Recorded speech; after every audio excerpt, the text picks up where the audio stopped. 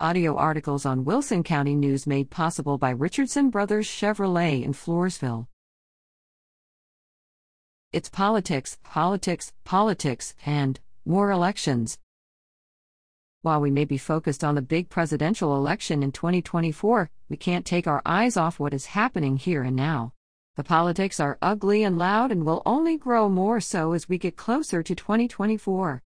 This year is a tough one for Texas and Governor Greg Abbott as the nationwide push is to turn Texas blue. As the head of the ticket, the pressure is on Abbott. While conservatives may not be entirely pleased with Abbott's stand on many issues, when it comes to his far-left liberal opponent, there can be no doubt about who is the best choice.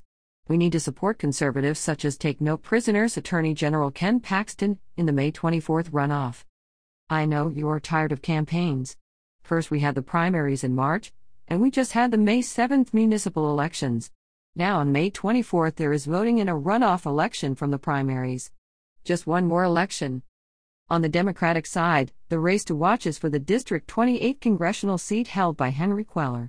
Cuellar was dealt what apparently was an undeserved blow when the FBI raided his home in January for what turns out to be no apparent reason other than giving fodder to his opponent.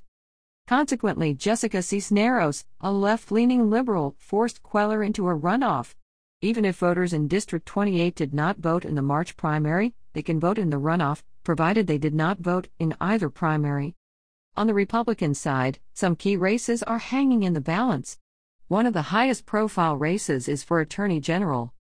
George P. Bush, of the Bush family dynasty, is opposing conservative Ken Paxton.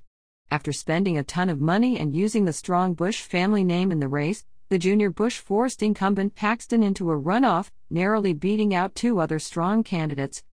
The Bush-Paxton race will be on the top of the ballot, but there will be several other races and some local runoffs as well. Abbott will need the conservative support in November, so we can't quit now. He is being challenged by Robert Francis O'Rourke, otherwise known by his political moniker Beto. While Abbott often fails the strict conservative test, considering the alternative, there can be no other choice for conservatives. We must not see the state fall into the hands of O'Rourke. Texans still cringe when they recall seeing Beto on television boasting, "Hell yes," he said, "we're planning to take your guns." That was a couple of years ago when he was running for president. Now that he's running for governor, and guns, the border, and abortion are in the headlines, are we to believe that Mr. O'Rourke has changed his mind on any of these liberal left issues? Hardly. But realizing where Texas stands in the national picture, Governor Abbott is on the hook. Just one of the issues currently facing Abbott is that of school choice and fully funded public schools. Responding to concerned parents and conservative criticism, Abbott endorsed so-called school choice. He issued a statement last week about empowering parents and giving them the choice of sending their children to any public school, charter school, or private school with state funding that would follow the student. Abbott makes bold statements to the cheers of conservatives, but his follow-through often lags behind. Conservatives like to compare Abbott to Florida's very decisive Governor Ron DeSantis, so will Abbott act decisively now, or is this just more political theater? Reminder, early voting is ongoing for the May 24th runoff.